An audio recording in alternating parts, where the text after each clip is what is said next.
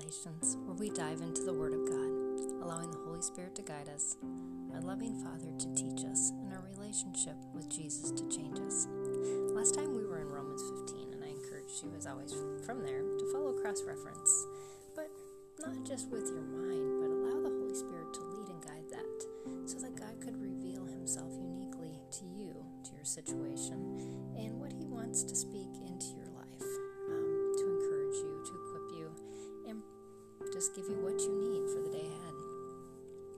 I did the same thing, found myself in Romans 1. Didn't get out of the book of Romans, but that's okay.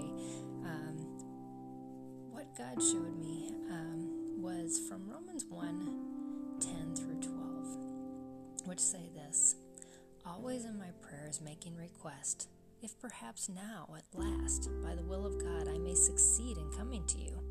For I long to see you, so that I may impart some spiritual gift to you, that you may be established. That is, that I may be encouraged together with you, while among you, each of us, by each other's faith, both yours and mine. Paul had this longing in his heart to come see the people in Rome, the Romans. That's why the book is called Romans. And he is making requests to God, saying he is longing for this thing to happen. And he says specifically, if perhaps by the will of God I may succeed. I was wondering about that word succeed, so I looked it up to see what the actual Greek translation was. And as I did that, I looked at another version, and succeed is translated in that version to have a prosperous journey. And I think in the context of how we see success and prosperity in our country, the United States, we can kind of project what that means without really going back and seeing what God says that means. And as I went back to the Greek, it doesn't mean that it's going to be, super successful in our terms, and, Paul will be glowing when he walks into town, have a first-class ticket to get there, all these things, that would happen. It basically comes down to saying that there'll be sufficient provision to carry out the work of the Lord to its fullest capacity. Not the work as we see in the world, but the work of the Lord. I also have to go back to these longings because oftentimes in conversations with friends and even with myself, longings can come from one of two places I've found. There's the more natural longings that stir within us to fulfill our, selfish and self-centered goals, hungers, and plans. And then there's God-instilled longings that the Holy Spirit pours over us as we pray and ask God to bring our lives into alignment with His purposes.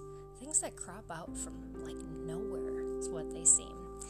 And they bring us into kingdom purposes that otherwise on our selfish desires would never have probably been part of our plan. I found over the years that I can personally tell which type of longing is driving my life by how well I can mentally plan out fulfilling that longing with or without God.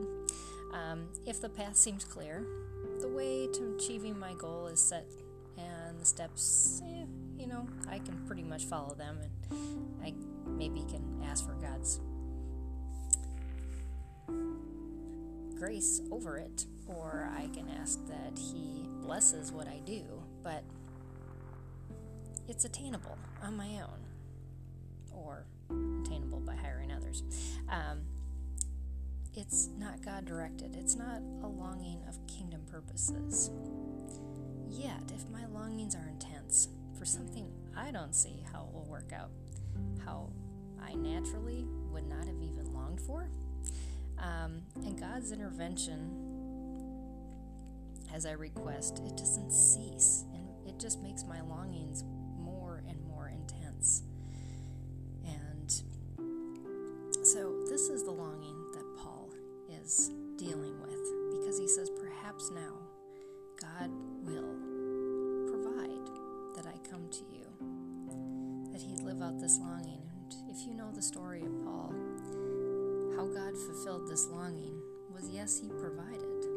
He provided a way for Paul to go to prison in Rome, for Paul to have an amazing impact of kingdom purposes in Rome by writing the majority of the New Testament from his jail cell. Yes, it was successful, and yes, God gave him that longing, and by his will, he made him succeed. What is God giving you a longing for? Are you trusting him and allowing him to carry out kingdom purposes in you? Or are you saying, that's just too hard, I can't do that, I'll just follow the things that I know I can see and that I can work out in my own life? It's a question we all have to ask ourselves. Are we going to live for God's purposes or for our own? I encourage you to follow cross-reference from Romans 1. See where God takes you, and then join me next time for another episode of Daily Revelations.